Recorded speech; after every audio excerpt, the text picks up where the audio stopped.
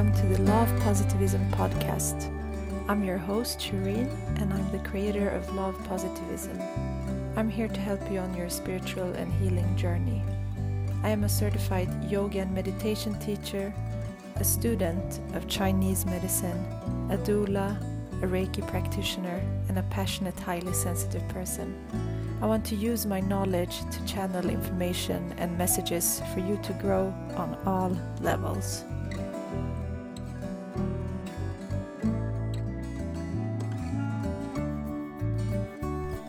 Hi, and welcome to the 32nd episode of the podcast. I'm so happy that you're here, and thank you to everyone who has shared the podcast on Facebook and Instagram, left reviews on iTunes, and just given me such beautiful and positive feedback. Thank you so much. And for everyone who's just recently subscribed to my YouTube channel, where I share some other videos, full moon and new moon meditations and astrology. So for everyone who's subscribed to my YouTube channel, for everyone who's shared and left reviews, I always do oracle card readings, so do reach out to me if you haven't gotten that yet. And I'm so excited about this week's episode. This guest is so amazing. I listen to her daily. Her name is Gaia Sanskrit. She's a beautiful singer, and she holds a degree in Sanskrit from the University of Oxford, where she also has had a singing scholarship. And since her university time, she loved combining Sanskrit with the singing and the voice. And she visits India yearly for a month to study both voice and Sanskrit with amazing teachers there. And she records songs, she writes her songs, she leads regular kirtan, chantings, and Sanskrit philosophy and meditation workshops in London. And she's a teacher of the Alexander Technique. It's a psychosomatic work which explores the innate connection between mind and body. Heal one to heal both, and a heightened awareness of how you move. And Sanskrit says, Gaia says, sound comes from and returns to silence, and all movement comes from and returns to rest. And all success comes from the potential that can only be realized if you stop letting your mind rule and realize you have the choice to sound something pure, to sound for your well-being and for those you come into contact with. And in this episode, we cover these following topics. We talk about Sanskrit, the language and the roots, mantras, what they are, the typography of Sanskrit, what the Om mantra truly means, the symbolics and the sounds. She also guides us through chakra mantras for your chakra healing. We talk about kirtan and chanting and the difference there. And yeah, I love her music. Her music is available on Spotify, iTunes, YouTube, so I will link everything here.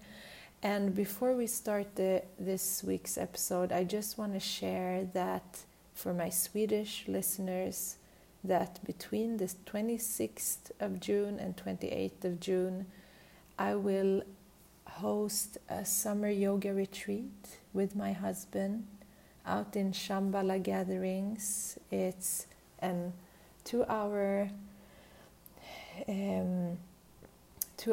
trip from Stockholm, and we will have this weekend to truly immerse ourselves into nature, deepen our yoga and meditation practice, going in deeply into asanas. We will also have workshops where we connect with nature, sharing circles and rituals, and everything is included in the package accommodation, breakfast, lunch, dinner. And this will be a truly beautiful time to go into the summer and to harness the energy of the midsummer which will be a week before the retreat. So it will be a turning point, and we will be midway between the spring equinox and fall equinox. So we will work with all of that. So I will link to the retreat as well in the podcast description. So I would love for you to join if you are in Sweden, and connect with me on Instagram or through Facebook or email if you have any questions. And enjoy this week's episode. Hi Gaia. Hello Shireen. Hi, welcome to the podcast. Thank you. I'm so excited to be connecting with you. Oh, me too with you. Oh, lovely. And I always start by asking the question, how do you stay mindful and present? How do I stay mindful and present?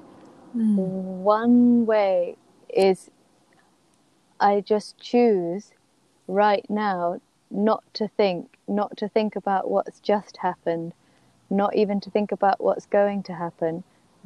And for me, sitting outside really helps, but also hearing a mantra within, just a couple of times, hearing it, and then I can enjoy the moment more fully. So beautiful. Thank you for sharing that. And yeah, I recently discovered you, and I've been listening to you every day. And Wow. I love your music. It's more than music. I can't even describe it, but it's so beautiful and so inspiring, and it really goes so deep into my heart. And I really wanted to share your work and everything that you do with everyone who's here and listening. So maybe you can start by telling the listeners who you are and what you do, and we can start from there. Oh, I'm so happy you've been listening. That's a real joy to hear because, well, I go by the name Gaia. And the reason for that is manifold. One of them is because it has many vowels in it, and the vowels in the Sanskrit language are the doorway or the portal, not only to the feminine energy, but to the Shakti as a whole in all the manifest creation. So that name meant a lot to me, that it was pure vowels with the consonant G in the beginning.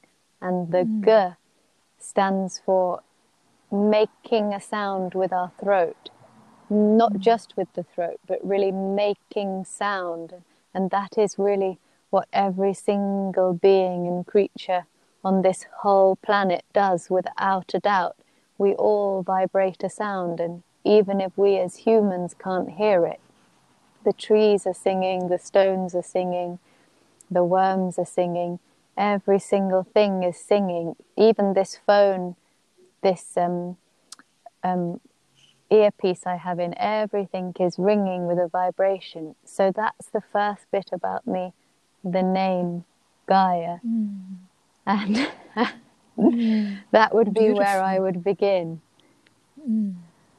That is a beautiful name and has deep meaning. And how did you start with the music, Sanskrit and mantras and all of that? We can dive deeper into that. Well, the Sanskrit started when I was very young, maybe around 4. It started officially with learning it at school, but before the age of 4, I was hearing chants and hearing mantras from my mum, and she would read some Sanskrit text, so I had some sense, but not really much, and I wasn't connected to it as far as I knew on a mental level or a devotional level. It was purely some exposure to it. And then with the singing, I guess every single one of us sings. Yes. And we're always singing some song. But when I was, all children do, and that's just something that I knew I wanted to explore and continue exploring, the music and the song. And it's been a long journey, for as a little girl, although I loved to sing, it was hard to connect to my voice from its core. And there's been many, many years of I guess, journeys with the voice, and also ups and downs and tears and happiness, to keep uncovering the natural voice that is within me. But it all started really just with the exposure to song as a little girl, and a really big emphasis on self-expression and singing and music at school, and a big emphasis that it was for every single person, regardless of what they thought of their voice. It's for everyone. Yeah, and I've heard that we, like, our body responds positively to our own voice, right? So it's like healing to ourselves as well. Oh, 100%. I mean, there's countless examples of people I know who are not connected to their voice, and many times they suffer from many, many bodily diseases. I'm not saying that necessarily directly that's the only cause, but it's a big, big thing in correlation to physical health of the body. And it really acts as a shield to be connected to your voice. And the main thing is not to worry about how it sounds, because that's immediately judging ourselves, but purely to sound and to allow our voice to be heard, especially with long notes, and something daily, a daily connection to how we sound when we not just speak, but chant or sing, and it has a direct impact on our health. Yeah. And just thank you for sharing. And I'm really interested in, since you have such deep knowledge, you've been doing this since you were a child, and like the roots of Sanskrit, and that would be interesting to hear more about. It's interesting that, Shireen, that you chose the name or the word roots, because because you couldn't have chosen a better word, because the roots of Sanskrit go so deep, and the very essence of the language is not a language at all, but just vibrationary frequencies that then become expressed in their purest form that they can possibly be expressed in a language on earth, in the Sanskrit language.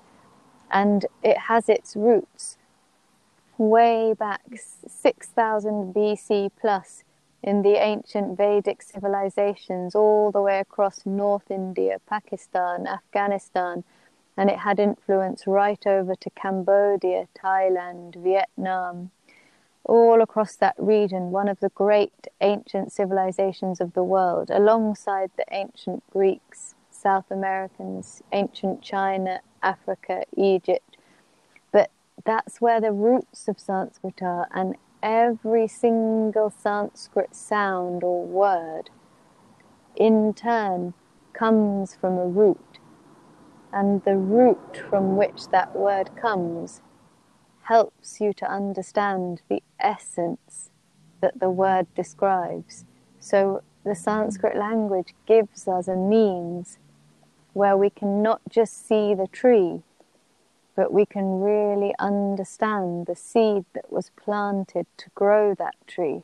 And that's how we can all become farmers. We can all understand the very soil, the culture of ourselves as human beings, and not just the most outside part of ourselves. Yeah, that's beautiful. And So maybe we can start by talking also about like what is a mantra, if someone here doesn't know exactly what it means. Yes. Well, Shireen, I guess I would first have a question for you, because my question would be, for you, what is a mantra? I think mantra for me is a prayer, and I would say it's a tool to commune with myself and the divine, which is always one. So the mantras is really, and also what I feel they are is like it's such a powerful vibration that creates something within me and around me that is cannot be measured from something outside of us like that. So I think it's really powerful. Mantras are really powerful for me in my practice. And do you experience, or could you ever say there's been something, a shift or anything noticeable in your life pre-mantra and in your life post-mantra? Yes, one of the mantras that I think were the most powerful, I was chanting Aham Prema for like 40 something days, like 108 times every day, and that created much more love in my life. So that's one of the powers of mantras that I have experienced. But also sometimes when chanting in groups and doing that 108 times, and just the Om mantra, it really you become you shift your state of consciousness. It's really hard to explain in words, but it's like you become much more than your body. You're almost not in your body. So maybe it's a little bit transcendental. Consciousness shift. Definitely. And that's incredible that you described that experience, because the mantras contained within the Samskrita lineage, they have the capacity within themselves to take you to the edge of the physical existence that we're used to, and to act as a bridge from the uppermost existence that we see and experience to that which is always there, but that which we have less access to and less contact with, purely because of the discursive mind. So the mantras act as a tool, like the Aham Prema that you were sounding.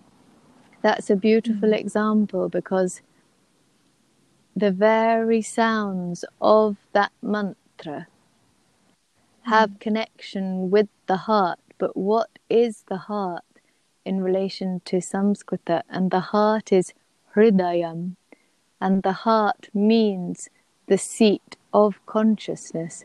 So even by sounding that mantra, we begin to have a shift, to go gradually, slowly, not away from the mind, but beyond the mind, so that we can see the mind is a tool that we can use and access, but it's not that which defines us. And then we sit in another field, so to speak, where we can see everything. But even in that moment, if we don't see anything, we're experiencing purely what is. And that's the capacity of mantra, to take us to that. And then eventually we let go the mantra. Then the Aham Prema is not even needed to be sounded anymore, because your cells have received those sounds to such an extent that they carry on vibrating those sounds like an echo in a cave. And your whole body has been tuned with the mantra. And eventually, if those sounds ever did fade, then of course you can go back to tuning yourself again. But hopefully we'd want to reach a point one day where our whole body was tuned to those mantras, and it vibrated naturally. and all the sounding practices would be finished. We'd just become the sound.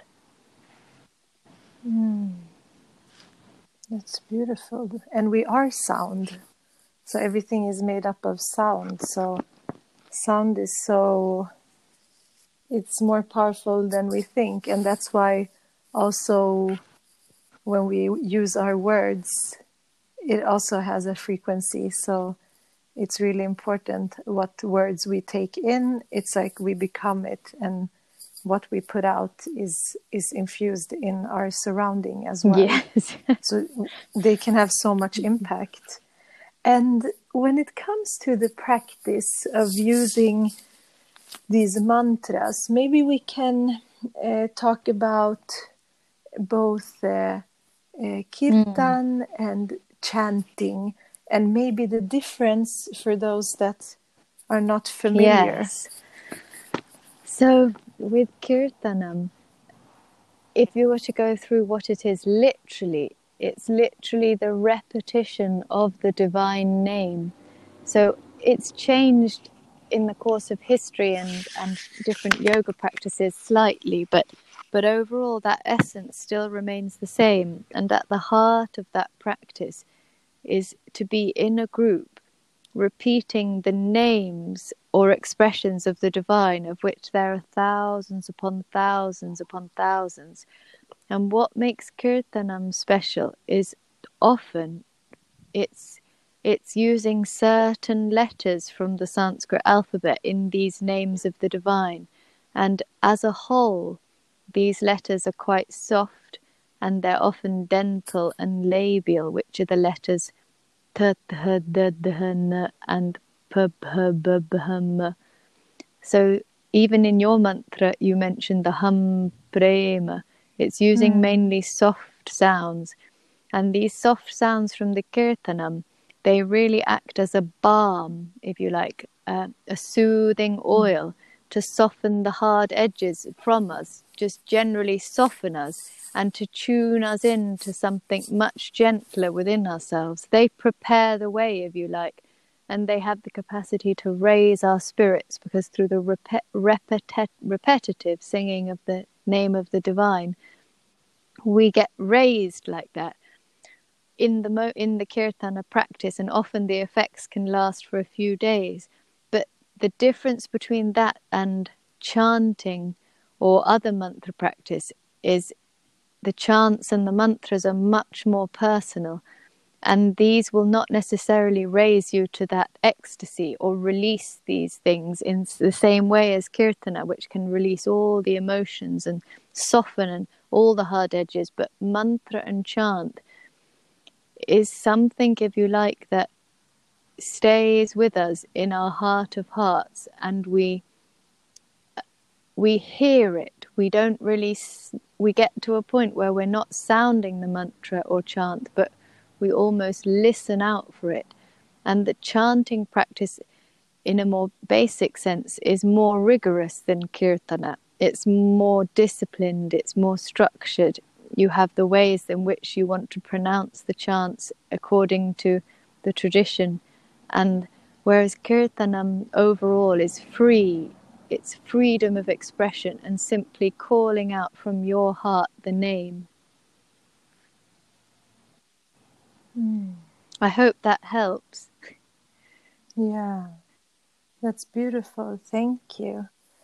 And yeah, I think this all is very interesting. And how, so you also you have been studying the reading and writing as well, as I've understood it, right? Yes. Yeah. And how has that been? Because since you started early on, it might be easier. I also was raised bilingual, amazing. So I have 2 languages, and my mother's tongue is Kurdish. Wow. So when I watch Indian movies and like Hindi, it's very, we have the roots in the language. Actually, a lot of words are exactly the same. Oh, lucky you. And how did you? So how is also because if you look at the Om sign, it's beautiful just to look at it. How are they constructed? Well, it's the typography of Sanskrit language is a whole world unto itself, and the typography has changed over over a few thousand years, because writing is fairly recent. But the overall symbols, if you were to break them down, they're all made up simply of lines and circles, and that's pretty much everything in creation. So they're representing energy patterns of the different constituents of creation, either in line or linear or circular form. And what makes the Om a fascinating symbol is there's no linear, it's purely circular form, and with that one dot, which is that point of vibration from whence all the consciousness springs. That's that bindu, that dot. And then the patterns around it are all flowing, circular, and they would just keep going in and out of each other like sacred geometry. And just the Om sign, the different parts of it has different meaning. Maybe if the listeners want to look at it, can you describe the different? We have the dot. Do they represent different things? Maybe you can explain that. Yes, so you have the dot. If you were looking at it in the linguistic way, it represents the sound the nasal sound, and that in turn represents that into which everything dissolves. So it's representing a form of tamas, that's the quality, that which dissolves everything, but also a form of Shiva, that which dissolves everything, that which allows everything to have its natural cycle and for everything to start again, and also that which contains everything. And the wavy line next to the main symbol, that represents the U, which is the force of action, dynamism, movement, the rajas in creation, the ability to get things done, the ability to sustain one's energy throughout the life in order to accomplish everything that we've been put on earth to do. And the symbol which looks like a 3, the number 3, which is the main body of the Om, that is sometimes said to represent the main pattern of the sound A, purely unsupported A, the sound that as a human, if we just drop our jaw ever so slightly without making any effort, the first sound that comes out for all of us, whatever language we speak, is this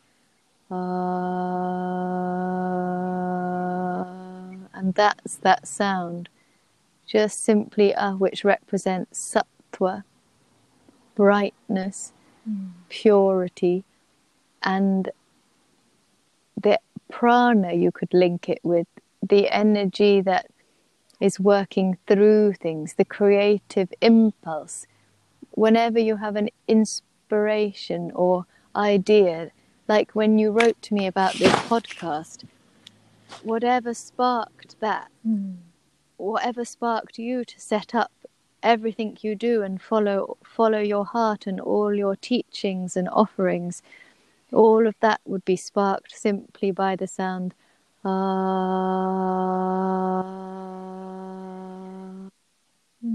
So that's the 3 parts of the Om, the A, the U, and the in the typography.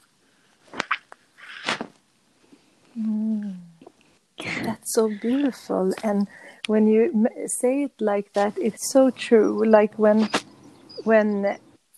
I'm thinking about the beginning of life, like when mother is giving birth, it's like a right? And then the baby comes out, and it's also So it's really like the primal or primordial sound of our beingness. So it's really powerful. And I think just sighing out, like taking a deep breath and sighing out with that sound, is so releasing as well. So it's really Yes. powerful. And and language is so interesting because it's strange how, like, we have so many languages in the world, and then they're all connected. But it's so, like, I can think about that sometimes when I hear a different. I've always loved languages, so I love to listen, and I'm really good at hearing also where languages come from, because I've always, and I usually understand people even if they have like a deep accent. I can still understand what they're saying. So I think when we listen also beyond the words, it creates something, a deep connection, and the use of our voice is so important. And I'm thinking also about the different chakras, and how different sounds correlate with them, because I'm thinking about maybe some of the listeners are needing to work with one of the main seven chakras that we talk about in yoga. Maybe you can explain the different sounds that you can chant to work with a specific chakra. That's so interesting that you bring this up, because at the beginning of this COVID-19 lockdown, when everything changed and obviously everyone's plans were left completely up in the air, and I remember the day it happened, and it was a huge shock just because everything was shifted. And the next day I asked myself, or I asked, whatever it is that we ask, what should be done by me in this situation? And the answer I got was to connect with each and every one of the chakras through sound and song, and go on a journey, a deep, deep journey through them all in a music meditation, and then share that. So it's so interesting you're bringing it up now, because each one in itself can be tuned to its optimum capacity. And the connection of the Sanskrit sounds with each mantra is specifically in proportion to where they are in the alphabet and where they're sounded in the body, because the whole body is the Sanskrit alphabet. And the reason you have those main chakra mantras representing each of those parts of the body is purely because those particular sounds naturally vibrate at those points. And even if you tried to swap one of those mantras around, it would never work. If you hear these different mantras, you automatically intuitively connect with where they are in the body, because that's where you feel the sound. So the very sound lam, it's there at the base. There's nowhere else it can be. It can't be higher. It can only be there. And the sound vam immediately moves you one step up in the body. And it begins with v, which is the same as you really beautifully noticed. All the languages have similarities, and the v begins the word water, and that is the same beginning for this vam. And we move up to the ram,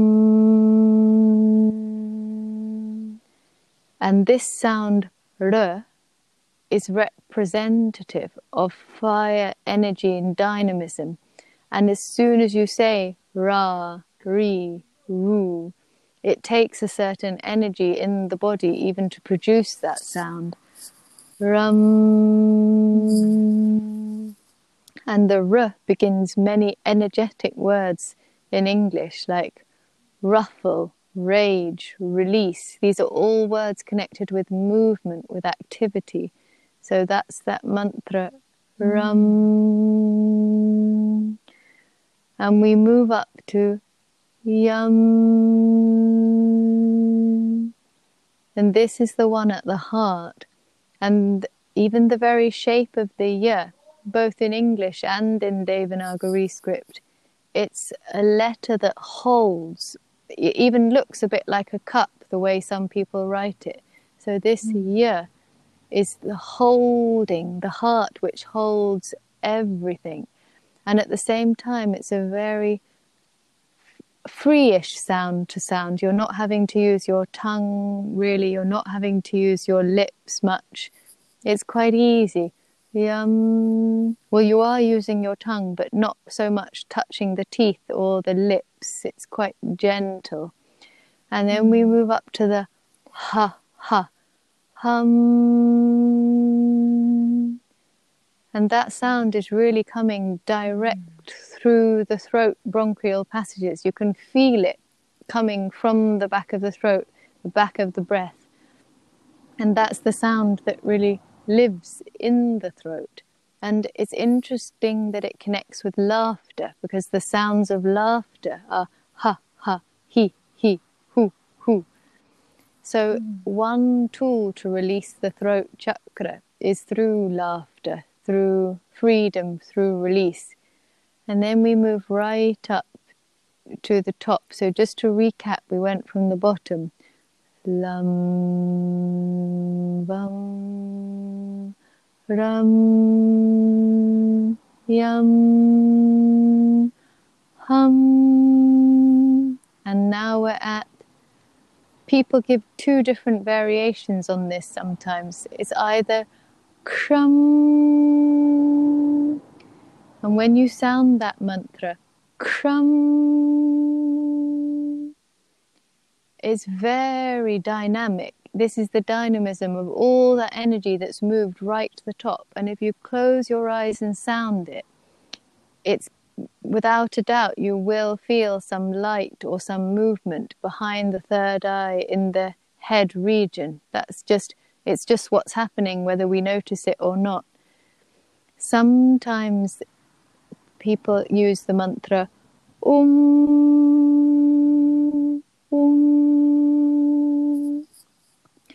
which you can also feel resonating up there. And finally, they all merge into, if we're looking at the 7 chakra system,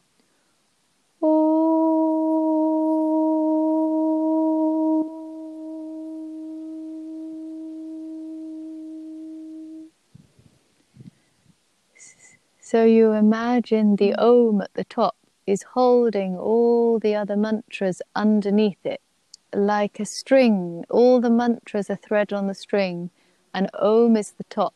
And it just so happens that that string is our body. But if the physical body disappeared, that string of mantras would still be there.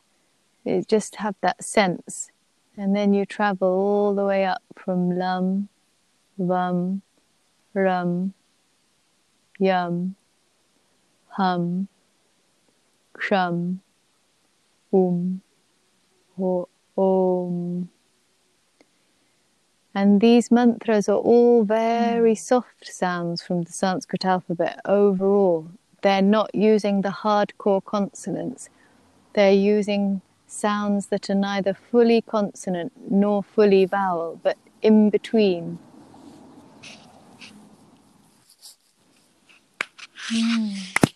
Yeah, they are so beautiful, and I really recommend everyone to try this. And I think what I notice in my yoga classes, because we chant when we start the class and when we finish the class, and what I notice is that there's a very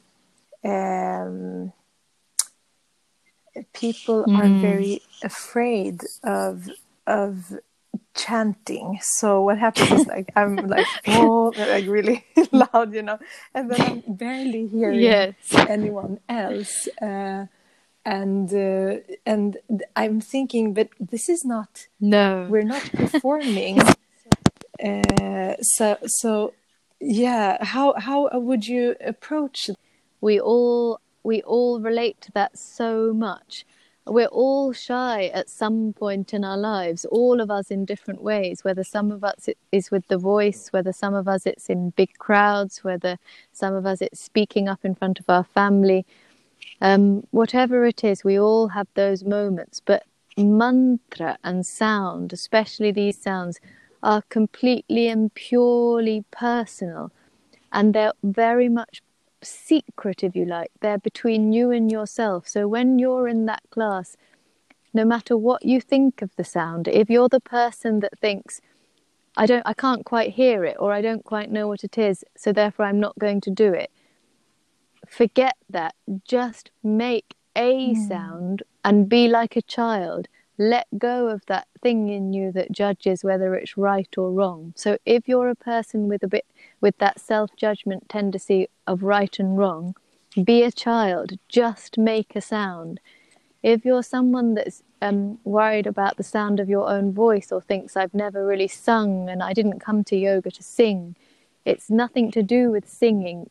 It's nothing to do with whether you're the same note as anyone else. It's some of the most beautiful sounds that have ever been heard or made by humans are when everyone is simply making the sound that comes direct from them in that moment, whether it's husky, whether it's loud, whether it's soft, whether it's hoarse, whether you've been a smoker for 50 years and it's all croaky. It doesn't matter.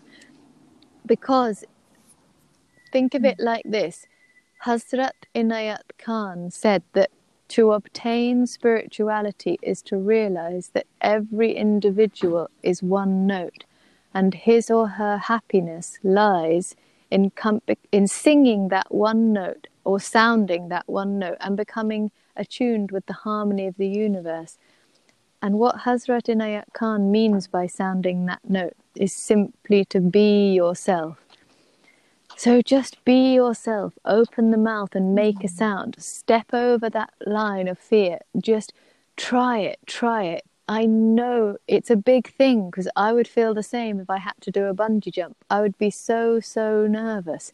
But honestly, once I've done that jump, I feel better than I've felt for years. And that's how you'll feel if you begin to just try it.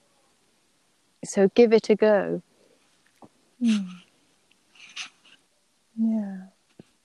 Yeah, and maybe starting, I mean, if you're home and you feel more comfortable with that, like start by just tapping in to the voice at home, and start tapping into that deeper place where the voice comes from, because the voice is just the outer manifestation of something deeper in a way as well. And as you were explaining this, I was thinking about bhakti and like the devotional part behind it. How has that been for you?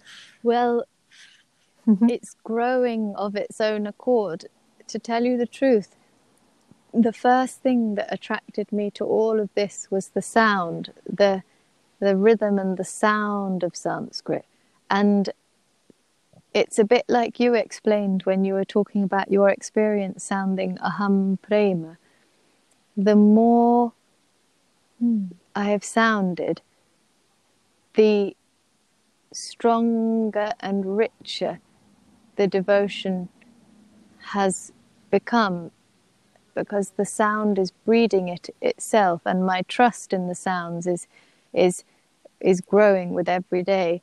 And through the sound, I found I can be more devoted to my heart, and whatever is my heart's message is really the same as being devoted to a god or goddess, because they're all there in the heart. And the flowering of devotion for me has been a deepening. It's an ongoing thing, but part of the flowering has been a deeper and more sincere sense of trust that I have everything I need to meet the situation if I can truly, truly connect, for want of a better expression, to what's in my heart. But it comes back to your question in the very beginning, to the moment and what the present moment requires. And that is one and the same as devotion, a life of devotion. But on a practical level, for me personally, it's to ask the question, how can I serve?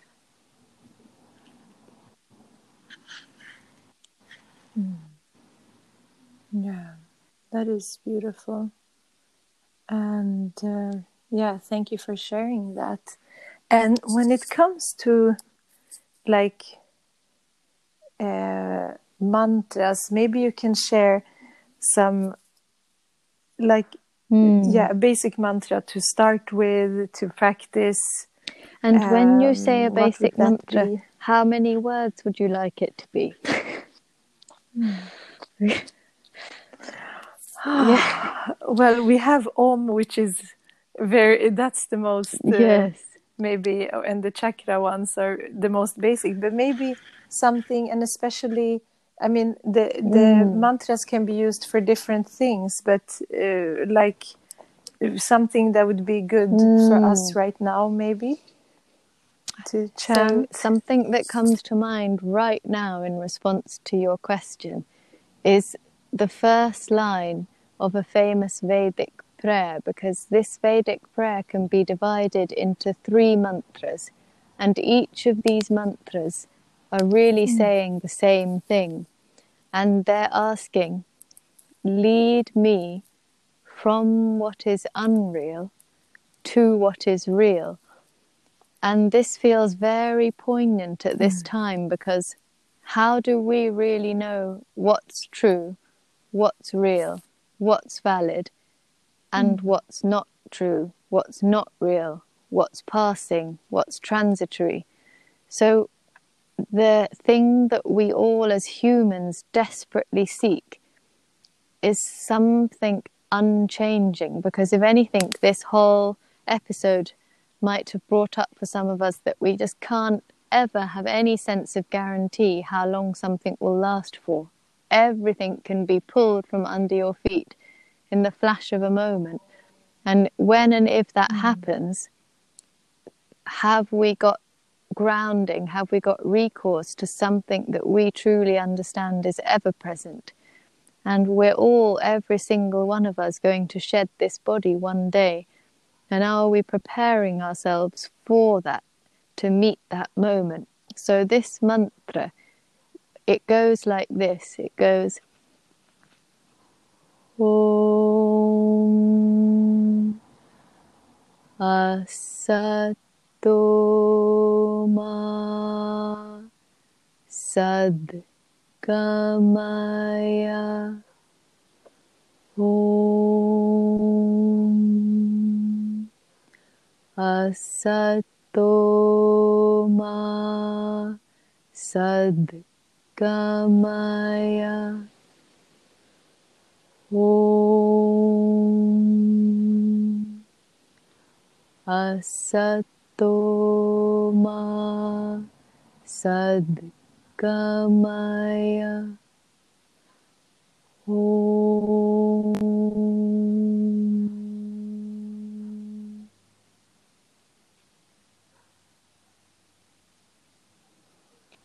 And sounding that mantra 3 times whenever it comes to you, sitting still or standing still, but stopping and simply sounding it is a great one to really ground you in reality, and really to begin to question what is that reality. And the sounds of this mantra are very simple. If you take away the consonants, this is all it is.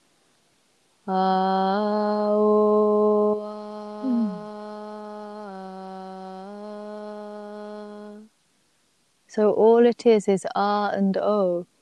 Ah,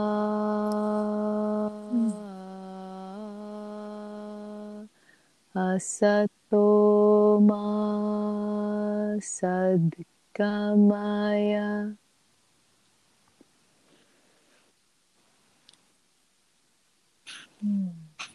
That's a beautiful mantra. Thank you for sharing that. I will definitely sing it as well and chant it. It's beautiful. I've never it really heard is it beautiful. actually. It's from Yeah. the beginning of. It can be used as an invocation and also sometimes a closing of the Upanishadic texts.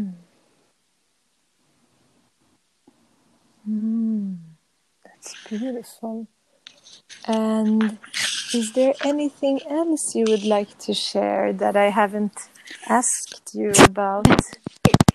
There's so much. The only thing is, I'd say, don't be afraid of what is you. Don't be afraid of who you are and try to conform to anyone else, which comes back to that question of all of our different sounds. Just sing your sound, but that doesn't mean through singing literally. It means when we connect with mantra, it connects us also just with what we naturally like doing, or with what we're naturally sort of drawn to. So if you're drawn to growing vegetables, grow them. If you're drawn to knitting, knit. If you're drawn to teaching, teach. But if you're drawn to knitting but not teaching, then why teach? Give up the teaching and just knit. So it would be to connect. What it really is to connect to sound is to connect to what's vibrating strongly in you, because we all need to find that which resonates with us. And if we find that which resonates with us, then somehow, even automatically, the very sound we make will begin to change, because we're living a life in harmony with that which is resonating with our heart's core.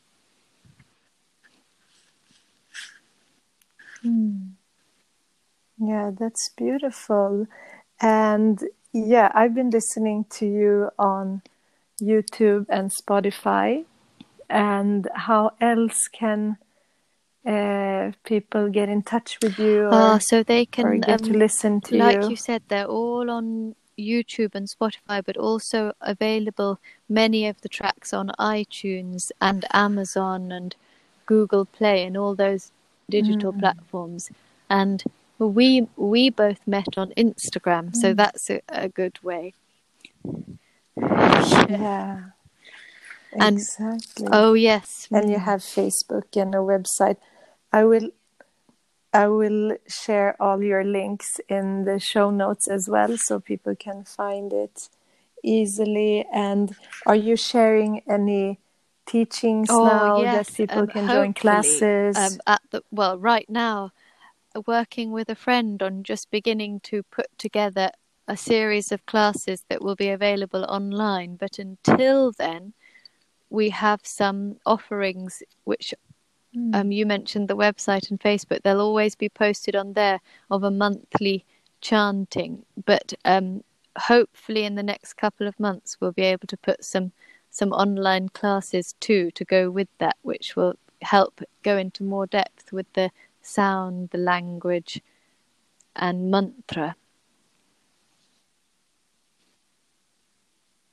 That is beautiful. I think that would be a beautiful class and course, and I'll definitely check that out as well.